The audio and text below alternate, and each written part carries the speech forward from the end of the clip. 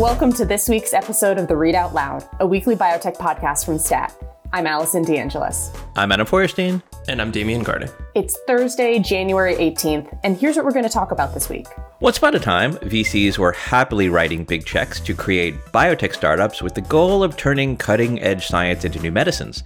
Today, that work continues, but at a slower pace. And for many of these companies, raising more money has proven challenging, if not impossible.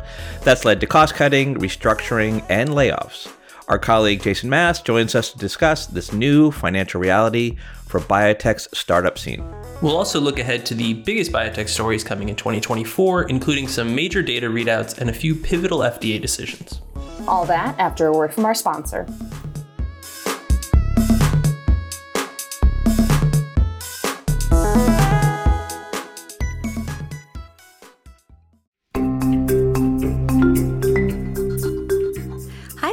I'm Tori Bosch, editor of STAT's First Opinion column and host of the First Opinion podcast. And I'm Jesse McQuarters, editor of STAT Brand Studio. We're excited that STAT is launching a brand new community only for our subscribers called STAT Plus Connect. It's an online home for discussion, news, job postings, workshops, and more, all centered around the life sciences and biomedical research.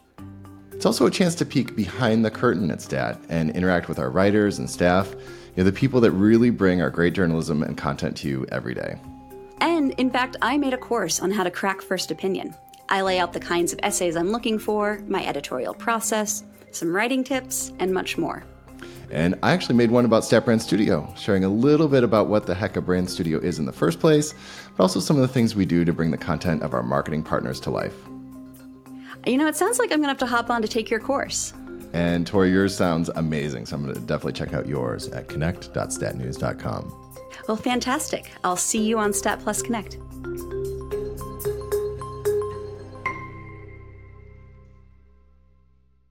So, folks, now that JP Morgan is behind us, we've all survived, we have a whole slate of other news to think about this year. And I want Adam to kind of lead me through what are the things that are most on your mind for the first couple months of this year. Before we get there, world. does anyone feel like the JPM or the post JPM hangover? I sort of feel it this week. How is everyone else feeling? My post JPM hangover is COVID. Yeah, I know.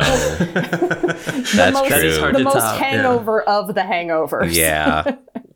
But you sound good. You sound like you're okay. I'm going to be just fine. Through the miracle of modern vaccines. Yes. I think it's more psychological, though, because I think you sort of go into that, you're in that week and you're in this moment and there's the adrenaline is flowing and you're doing all this stuff and then you come home. And then you start, and I did say this internally on Slack. I said, like on Tuesday, it sort of felt like the first day of 2024 for some reason. I don't know why it felt that way. Oh, absolutely. Yeah, I agree on the psychological aspect. Well, I think I feel this personally. I don't know. But I do think there's an almost like meta-psychological, that's the wrong word, like a broader effect that you're describing within biotech as a whole. Because when we were within the confines of the conference, both like geographically in San Francisco, but also like the psychological confines of everybody focusing on JP Morgan and giving it this sort of like Punxsutawney importance that maybe it doesn't deserve, biotech stocks were up. And then everybody went home or went skiing or went to their respective post JP Morgan havens, whatever they might be. And then biotech stocks went down. And I think the obvious explanation is just that there were a spate of deals that began the conference, and then there was the rumor and expectation that Cytokinetics would get bought for upwards of $15 billion.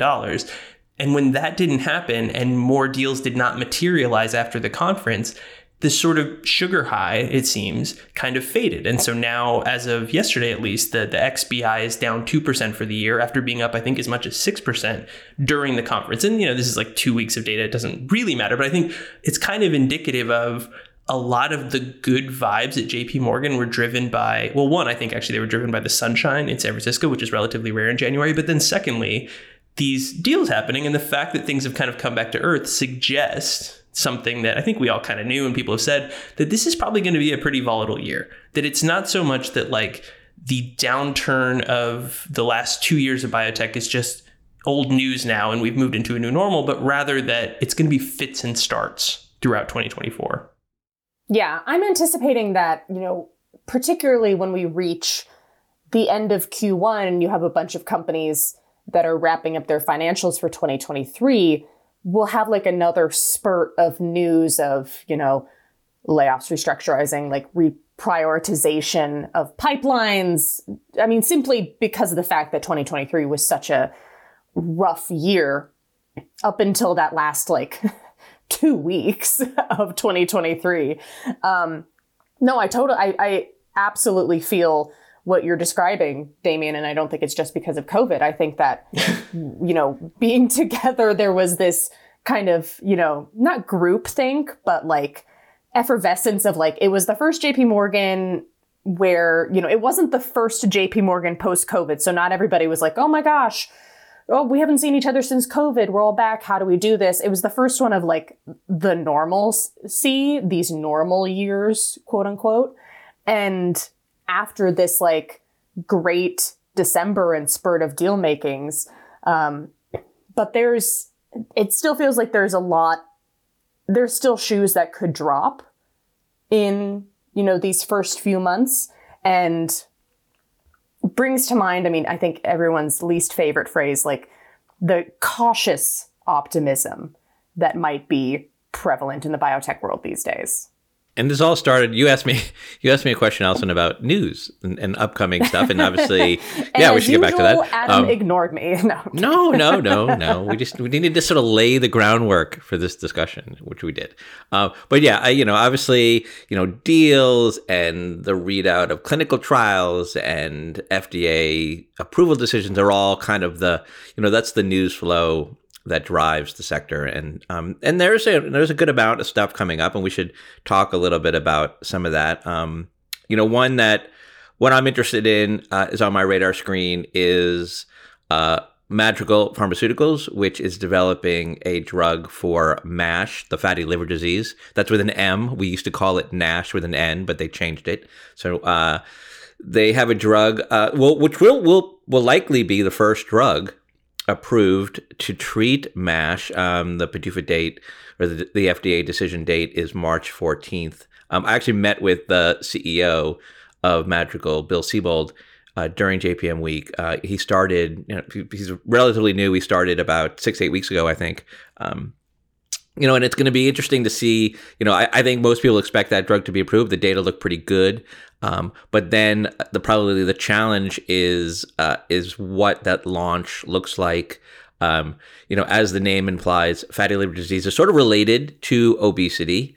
It's a progressive disease. As it gets worse and worse, that fatty liver, the fibrosis takes over and damages the liver, and it's a progressive disease. And it ultimately, if untreated, leads to cirrhosis, liver failure, and transplant. And I had a really interesting conversation with Bill Siebold about this, because I think there's the popular, maybe the conventional wisdom is that MASH drugs are going to be they're going to be impacted negatively, I would say, by the GLP-1, the obesity drugs, because a lot of doctors will turn to obesity drugs first to help people lose weight, which could therefore help people with fatty liver disease. And I think a lot of that is true. But what's maybe less understood is that those drugs don't have any impact on the fibrosis aspect of fatty liver disease, MASH. And that's kind of where the damage actually happens. And so when I talk to Madrigal, when I talk to Bill Siebold, that's really where they're targeting the launch of this drug.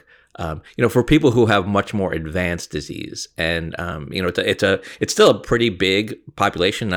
He identified about 125,000 people with sort of more advanced MASH who are already being treated or seen by specialist physicians, and so there's a good chance that I think that launch goes off pretty well. It's one of those kind of wait and see things that I think that certainly investors will kind of wait to see what the numbers look like, but that's definitely on my radar screen. And when is that decision date, Adam? March 14th. March 14th. Did you guys touch on, kind of the larger ecosystem for MASH drugs and obesity that you mentioned? And I've heard pretty much every startup that had any sort of NASH, MASH drug on the pipeline is now eyeing it for potential efficacy and weight loss. What was Bill's perspective on the whole ecosystem as it is? Well, I think, he certainly acknowledges that the obesity drugs, the GLP-1s will, and I keep saying GLP-1 because it's okay about that. Yeah. All right, this podcast is fluid on that issue. I'm 100% right about that. I think he acknowledges that for people with earlier stage NASH, and not to get too deep into the weeds, kind of how that's staged and all, but that class of drugs will have an impact. That those patients will probably take those drugs, but it's really sort of the later stage drugs. Now there are a couple of studies. I think Novo is running one, and I think Lilly is running one, where they are looking at their obesity drugs to the impact that potentially they may have on later stage MASH patients. We've seen some data already that doesn't really seem to show that those drugs have much of an effect. So we'll have to see. And so the narrative there might change. But again, that's one. We should also mention, Damien, company that you focus on a lot, or that you have written about, is Amylin. I'm sorry, I said amylin. Wow, remember amylin? You remember amylin? Diabetes, exactly. Man, yeah. Yeah, Damien, a company that you have written about and followed, Alnylam Pharmaceuticals, has a pretty big phase 3 readout coming up for its heart medicine. They do, and it has implications not just for them, but for really like an entire emerging sector of biotech. Anyway, the study is called Helios-B, and it's a test of Alnylam's RNA drug, which is already approved for ATTR amyloidosis for people with polyneuropathy, which is a relatively rare disease, or is frankly a rare disease. They are testing it to see if it has long-term benefits for the much more common ATTR amyloidosis with cardiomyopathy, which is a progressive heart disease that I know we've spoken about on this podcast in the past. But the sort of log line for that disease is it was once thought to be rare, like the polyneuropathy variety, but is now understood to affect somewhere between 300,000 and 500,000 people around the world. And it is apparently pretty treatable by medicines that go after the underlying genetic mutation, or the genetic defect, I guess, that leads to this presentation of cardiomyopathy. So Alnylam has bet quite a bit on this. If this drug were to work, that would be the largest patient population that the company has a medicine to treat. They have thus far specialized in rare diseases, but everything has become a lot more complicated. I mean, we can kind of zoom through some of the history here, but the standard of care for this medicine has changed, for this disease has changed rapidly since the approval of the first medicine to treat it, which is an oral treatment from Pfizer. Since then, we've seen positive data from BridgeBio, which expects to win FDA approval for a seemingly potentially superior oral treatment. In the next, I guess, year and a half, they would expect to launch that drug.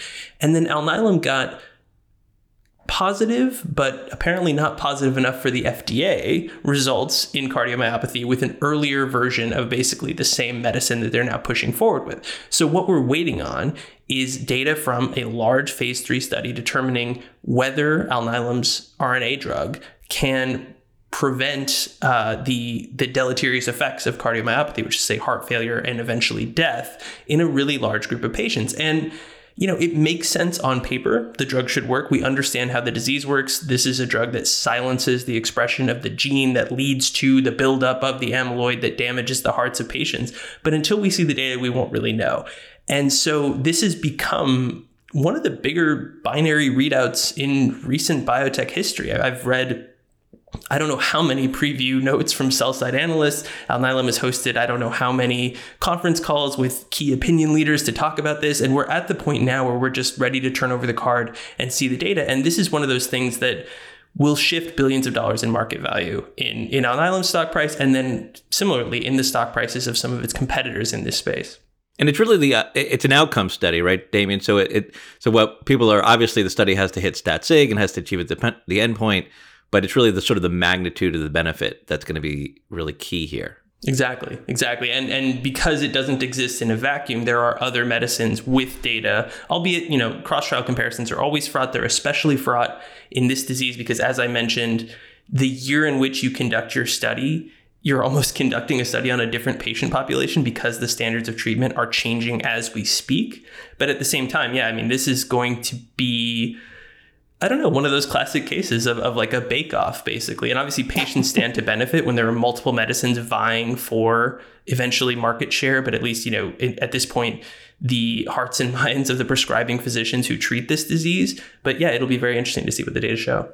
Both of the things that you just mentioned kind of fall into this category of drugs that I kept on hearing from investors, from startups who were meeting with big pharma at JP Morgan, were really the category of real key interest in 2024 and beyond, which was cardiometabolic conditions. From what I was gathering around the conference, big pharma has a huge interest in adding some of those products to its pipeline, doing deals in that area. And it's an area where it seems like investors are going to be putting a lot of money in the coming, year or two. That, along with neuro, which kind of brings us to two other drug candidates, one of which I personally find really interesting, Vertex's non-addictive pain treatment, which I would characterize as a neuro product. I am just so fascinated. So they've said, they're going to expect results in early 2024 for this, novel pain treatment, which is, something that as a whole, as the drug industry, we haven't seen many, pain treatments that have turned out to be non-addictive. And I particularly would be fascinated to see, based on how that does, it signals a whole new era for Vertex, which up until this point has been a rare disease drug maker that has focused on very, very small patient populations. And to me, of the 5 products that were kind of laid out as pathways for Vertex to take when Reshma took over as CEO, a few years back, this one was the most interesting to me. What do you two think? Yeah, I think you're right, Allison. It's funny. We've talked a lot about Vertex in relation to the approval of Casgevy, the first CRISPR medicine for sickle cell, and now beta thalassemia this week. But that's still going to be a relatively small drug from a commercial perspective. And it will be dwarfed by the potential of a novel, non-opioid, non-addictive pain drug, if one were to be successfully developed and approved. And so there's so much more attention being paid to Vertex's pain drug. And like you said, the upcoming results of the phase 3 studies, which are in acute pain. So these are people who undergo sort of, I don't want to call it minor surgery, but, bunionectomies, tummy tucks, those kinds of surgeries where doctors routinely prescribe, a short course of an opioid you get, right, just to sort of manage the pain in sort of a post-surgical setting. And that's where Vertex is testing the drug right now in these phase 3 studies. So if positive, could lead to an approval. They're also looking at the drug in more of a chronic pain setting as well. Yeah, to your point, Allison, about the dearth of novel ideas here. There have been, just in the past decade, NGF inhibitors, NMDA drugs. There have been so many attempts to find means of treating pain, whether acute or chronic, that do not involve anything that carries the risk of addiction. And they've all failed for a variety of reasons, whether, some of it was probably clinical trial design, underlying science, issues in how the companies develop them, et cetera, et cetera. Even the class of medicines that Vertex's drug belongs to has a long litany of failures. And Vertex attributes the success it's seen so far with this medicine and some of the others in the pipeline with just better chemistry, that they just kind of cracked something that other researchers could not do. And we'll find out when these phase 3 studies read out whether that's correct. And then similarly, Adam, as you mentioned, they're looking at chronic pain, which they had a positive phase 2 data on last year. And then those phase 3s, I believe, are already enrolling. And so just in terms of the magnitude of the potential market, which is kind of a silly thing to talk about when there are no data, but here we are, it's tens of billions of dollars. To your point, Adam, about it dwarfing what Vertex already does. This is something that there's kind of a sky's the limit if the data come through in the best possible case. And that would be transformative to Vertex, a company that began, well, with a long and interesting history in hepatitis C that is feels like a million years ago, but whose recent success is owed to chipping away at cystic fibrosis by focusing on different, basically genetic underlying factors of that disease and building a very large, sustainable, and enviable business on it. But I mean, this would catapult them into something entirely unprecedented, at least in their history, if it were to work out. And it's just kind of a fascinating scientific story. People should go back and read. Our colleague Jonathan Wozen wrote a story, I guess that was late last year, about the way this drug came about. It dates back to Aurora Pharmaceuticals, a company Vertex acquired in California. I mean, this is just one of the few times, I guess kind of similar to what we were talking about with Alnylam and the potential of their medicine in cardiomyopathy, of a true step change in the magnitude of what a company does in biotech. So let's wrap this segment talking about a disease that, as we talk about often here on this podcast, and that is Alzheimer's. We are waiting for the FDA to make its decision on Eli Lilly's Alzheimer's treatment called donanemab, and it should come. Lilly's a little squirrely. They don't sort of actually give you guidance, specific guidance on kind of the date that the FDA is set to make this decision, but it's supposed to be early 2024. So I think a lot of people are assuming at some point this month or maybe early in February. Yeah, this is the other drug that I was thinking of when I was alluding to, what's the excitement in neuro. Donanemab, kind of coupled with what Lilly has been doing in diabetes and obesity, is a potentially huge driver of business for Lilly moving forward. It is kind of funny, though, if you think about it, sort of shifting narratives, Allison and Damien, if we would have had this conversation 18 months ago, we would have said, oh my God, an Alzheimer's drug, huge, blockbuster, blah, blah, blah. But it's even that these days, and it could still be a big drug, right? But even that is sort of dwarfed these days by obesity, right? And just the fact that Lilly, so much of the focus on Lilly these days is its obesity franchise. That underlines, I think, a lot of things. Well, I mean, one, so donanemab is an anti-amyloid Alzheimer's treatment. It would not be the first FDA-approved one. It would be the third and the second one that anybody really cares about, with the middle thing being Eisai and Biogen's lecanemab, marketed as Leqembi, which was approved in January of last year. What's interesting with donanemab, I think it's fair to say that its efficacy looks pretty similar to the Eisai and Biogen drug. And I can say, having spoken to neurologists, they perceive the two drugs as being relatively interchangeable with respect to the benefits that they would offer to patients in the early stages of Alzheimer's disease, which is the population in which they've been studied. What makes it interesting, at least to me, is we will see how Lilly prices, first of all, and positions this drug when it is approved. And it is expected. I mean, I haven't seen anybody forecasting that this drug might be rejected. So we expect it to be approved. But Lilly, they have a different way of doing things. We saw just last year the FDA approval of Zepbound, their rival to Wegovy, and they priced it competitively to Wegovy and they've rolled out different marketing ideas of trying to sell it almost directly to patients. They have a different approach to this stuff. And so I feel like we're going to learn a lot about how the market for these novel Alzheimer's treatments is going to shake out based on what we hear from Lilly on the day of that approval, is basically what I'm looking for here.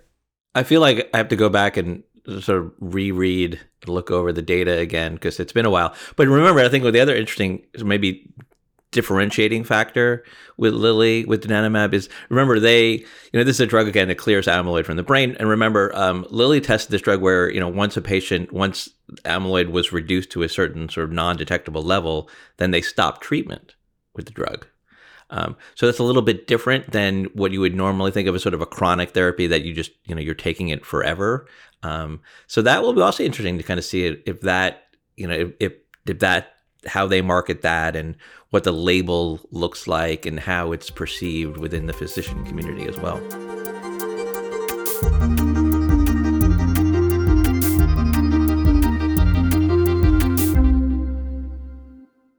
There's a new trend in the world of biotech startups. Some buzzy company poised to disrupt this, that, or the third raises tens or even hundreds of millions of dollars in venture capital.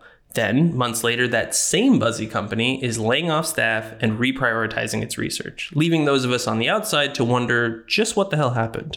Stat's Jason Mast wrote about the most recent example of this new reality in biotech, and he joins us now to talk about it. Jason, welcome back to the podcast. It's great to be here. All right, Jason, so tell us about DuPont Therapeutics. Yeah, DuPont was a company that Polaris, the VC firm, launched a few years ago, and it had one of the, I'd say, cooler ideas and more out of left field ideas of any biotech of that time, which was they were going to exploit this sort of new thing that scientists had found in cells, which are called biomolecular condensates, or basically little bubbles of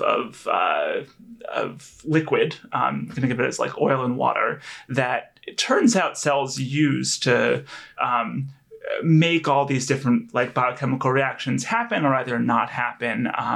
And they were only discovered in 2008, or 2009, but scientists had found that they were involved in all types of processes and potentially all types of different human maladies. So they were going to exploit this to go after ALS, cancer, heart disease, neuromuscular disorders, women's health, all these different conditions. They raised a bunch of money, most recently $150 million in 2022, and signed a bunch of big pharma partnerships with Pfizer, Merck, Bayer, Biotech, the German company. And then they kind of stopped announcing things for a while. And then it turns out, I believe, at the beginning of this week, they brought everyone in to a meeting and announced that the company was evolving. And as evolutions often happen in the corporate world, that would not happen with everyone who was in that room or on that meeting. You mean some people were evolved out of the company? Exactly. Yes. Yeah. Something like that. And so they laid off 15% of their staff, 18 people out of 130.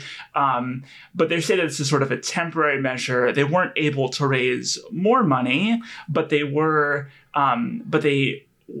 going to actually reduce their overall headcount. So they're basically going to, as they try to move a couple of drugs towards the clinic, they're going to hire new people who are experts in that and lay off some folks who they think are no longer needed, as they also, sideline a couple programs that were earlier stage that they don't feel like they have the resources at this point to go after.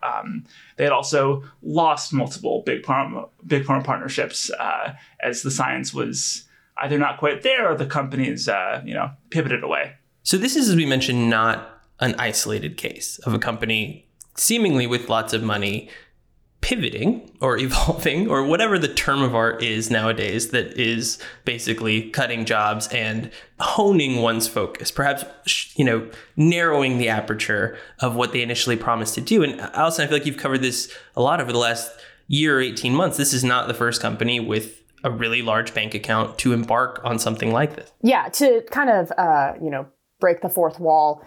This is something that Jason and I have been talking a lot about in the Stat newsroom. We've had a whole list of examples of companies that have, kind of raised a bunch of money, had partnerships, and then in, this primarily the second half of 2023, but we're seeing it continue into 2024, have announced, layoffs, downsizings, what have you. Other examples include Renegade, Era Therapeutics, which Jason, I know you wrote about right before JP Morgan, Orna Therapeutics, Orbital. And it's something that, I was talking to one of the investors involved in a couple of these companies, MPM Capital, which, has their bioimpact fund, was involved in Renegade and Orna, or is involved, I should say. I was talking to them at JP Morgan, and in so many cases, what's really kind of like hung me up has been that many of these companies have like launched or have had a big financing, and within the span of a year are laying off people. The folks at MPM Capital had kind of pegged it as a sign of, smart, financial management, that it's, better for companies to do this when they have 3 years of cash in the bank versus 1 year of cash. And to, the point you made, Jason, with DuPont, that, in many cases, it's just that, they're going to be moving to the clinic. So they are actually going to be hiring clinical staff, and that's a shift. But there are also, I think, kind of people in the biotech industry that would point to some of these examples and say, well, this is actually, we think, a sign that the science is proving harder to figure out than these companies had thought, and they need to conserve cash as a result. Jason, what are you hearing about this trend? Yeah, I think that's roughly correct. I'm not sure exactly what's happening, especially with the companies that, announce we've raised $300 million and then 5 months later they say we're laying off 10% of our staff. And I imagine that some of that money was either raised before or was in tranches, so you didn't actually get all that money.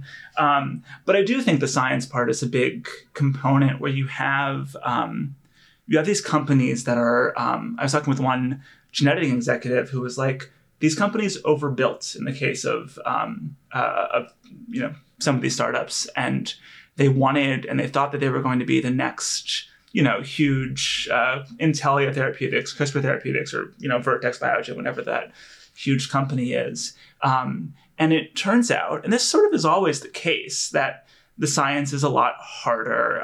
I think that a lot of these companies launch and they think that they don't necessarily think that it's easy, but if you look at a company that in the past has gone after a blue sky area, like say Moderna, they've had to raise a ton of money and then raise in a ton of money over and over and over again.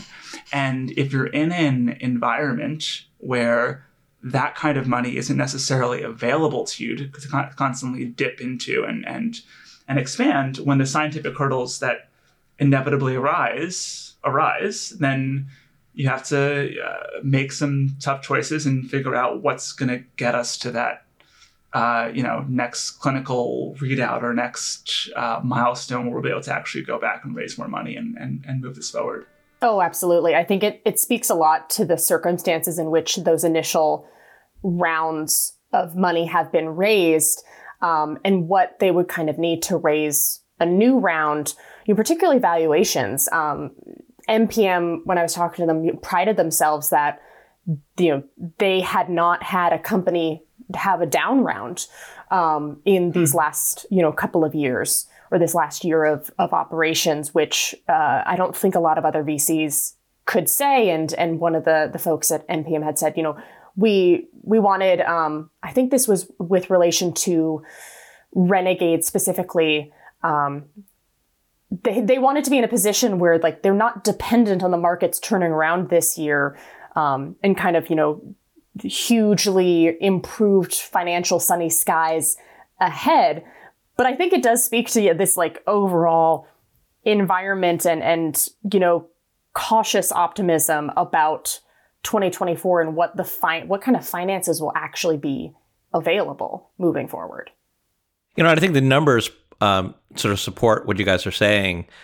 Silicon Valley Bank put out a report this week on healthcare financing, in the private sector, venture capital financing of all types of healthcare. But, if you look at biopharma deals, I think what's really interesting about some of the numbers that they put out was that in 2023, the dollar amount of biopharma VC deals is actually down 25% year over year. And there seems to be a lot more down rounds, companies raising new money at lower valuations. Although what was funny about the report, it was sort of camouflage because they looked at deals and sort of whether they were up rounds, down rounds, or what they called undisclosed valuations. And undisclosed valuations were 67% of the deals last year, and that's up from 57% in 2022. So there's a lot more deals where they're not talking about the valuation. I think you probably can assume that a lot of those are down rounds, and no one wants to talk about that. So I think that those numbers kind of support what you guys are saying. My favorite is the one they do the flat rounds, but they just call it a Series B extension instead of a Series C, so they don't have to call it a down round or a flat round. But yeah, and I think you're also seeing it in the public markets to some extent, at least when you look at the gene editing companies and gene therapy companies, where you're seeing Sana, Beam, a couple other companies lay off folks as they Intelia as well, lay off folks as they try to figure out, okay, how much money do we need to get to something that is actually going to generate value or convince investors or start bringing in revenue. So it's not just a private thing; it's sort of across the spectrum. So, Jason, you mentioned, with DuPont, they were sort of prosecuting or going after this kind of new kind of science, these new discoveries. I wonder, in this sort of new reality, this new environment, are you seeing more enthusiasm for these kinds of startups? Or maybe no impact?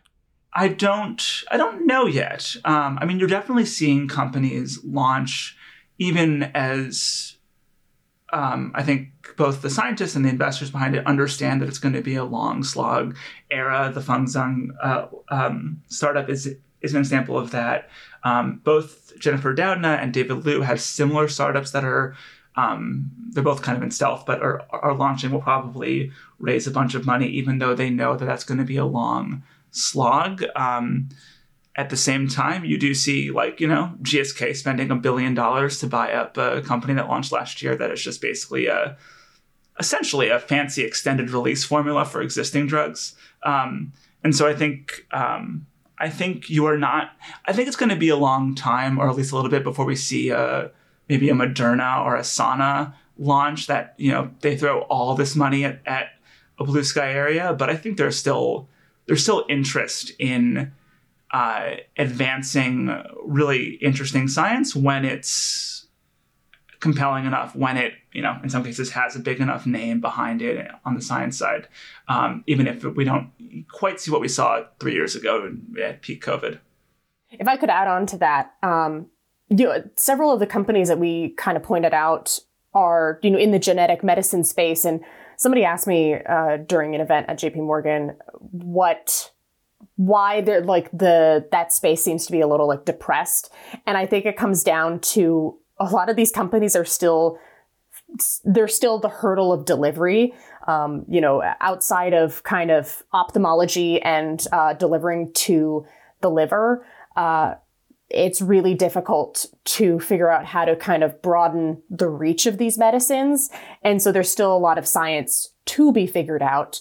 In a time period where capital is not, flowing freely, that places you in some constraints. Yeah, there's real science to figure out. And then on the other side, there's also still questions about how lucrative any of these drugs will be when they're approved. Mm-hmm. It's like Intellia's going to have a medicine, hopefully in a few years. And, are people going to get that versus an Alnylam or Ionis drug that probably does the same thing, but you just got to get dosed every year, every few months? One thing that struck me on the sort of financing side, Jason, reading your story, is the DuPont CEO told you basically that they were advised that going back to private investors to get more money was just a non-starter conversation for a preclinical company in this environment. And that is such a jarring change from, let's say, 3 years ago, where the equivalent of DuPont Therapeutics would probably be polishing their S1 to go public, because preclinical companies were able to do so and did so in relatively large numbers back then. And then that reminded me that that wasn't so great either. I mean, we used to joke, I think, on this podcast that companies would go public and blow up, whether in the clinic or whatever, before we had a chance to learn their names or what they did. Such was the remember, and this is Damien, remember the hype lines? Yeah, the hype lines, the dawn of the hype line. A company with a pipeline that had tiny milestones that went from, crossing the street would be one of them. Anyway, I think that era of profligacy, a lot of people lost a lot of money, and a lot of people, I think, soured on biotech by and large back then. And I think it contributed to the downturn that these companies are now dealing with the aftermath of, to where just thinking and listening to you guys talk, it just feels kind of damned if you do, damned if you don't. It's just totally feast or famine for these companies, because their investors would be pressuring them to go public if going public were an option, because that is an exit and these VCs need those desperately. But then we've seen so many companies go public, I think, pretty definitively too early, such that it's deleterious to their long-term success. And I guess the point I'm making is that it sounds hard. Yeah, and I think it actually, it probably does make more sense in the end for a company like DuPont or a company like Era or Sana or whatever it is to get that first clinical, readout or whatever to actually show that this works before going public, and raising even more money that might get, end up being underwater on the public markets and forgotten about. Yeah. I think that's why in Jason's conversation with DuPont, in my conversation with the folks, the investors behind Renegade, they both stressed that they're going to be hiring, clinical staff, that they were working towards getting to the clinic. I think the era of bold science experiments, it has unfortunately, in many ways fallen to the wayside in this kind of financial market. And in the sort of company that you talked about, I think last year, Century Therapeutics, it actually worked out pretty well. They got rid of a lot of their science staff, and they were able to get, I think now, a good readout that should push them forward, right? Yeah, I ran into Tarek, the CEO of Celsius, that I think we talked about in August on the podcast, if I'm correct. They had to lay off 75% of their staff just to get a clinical trial going. And he had been given very similar guidance to what you've been hearing, Jason, which was basically his investors were saying we can't really tap into the private markets anymore. You're at a stage where we really expect you to IPO. He can't really do that, without clinical data. Then they needed to extend their cash to get into the clinic. I ran into him at JP Morgan, and he was saying that actually they've started getting some of the data back from this trial, and it looks like they made the right decision. The data's looking good. They're not disclosing it yet, but it was kind of a sign of brighter skies on the other end of this very tricky, company re-strategization that they experienced. Jason, thanks for joining us. Thanks for having me.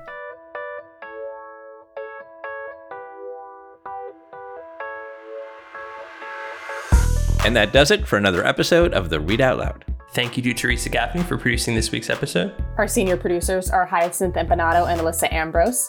Our executive producer is Rick Burke, and our theme music is by Brian Joel. And we'd love to hear from you. Tell us what you like about this week's episode, what you didn't like, and what is your favorite post-JPM hangover cure.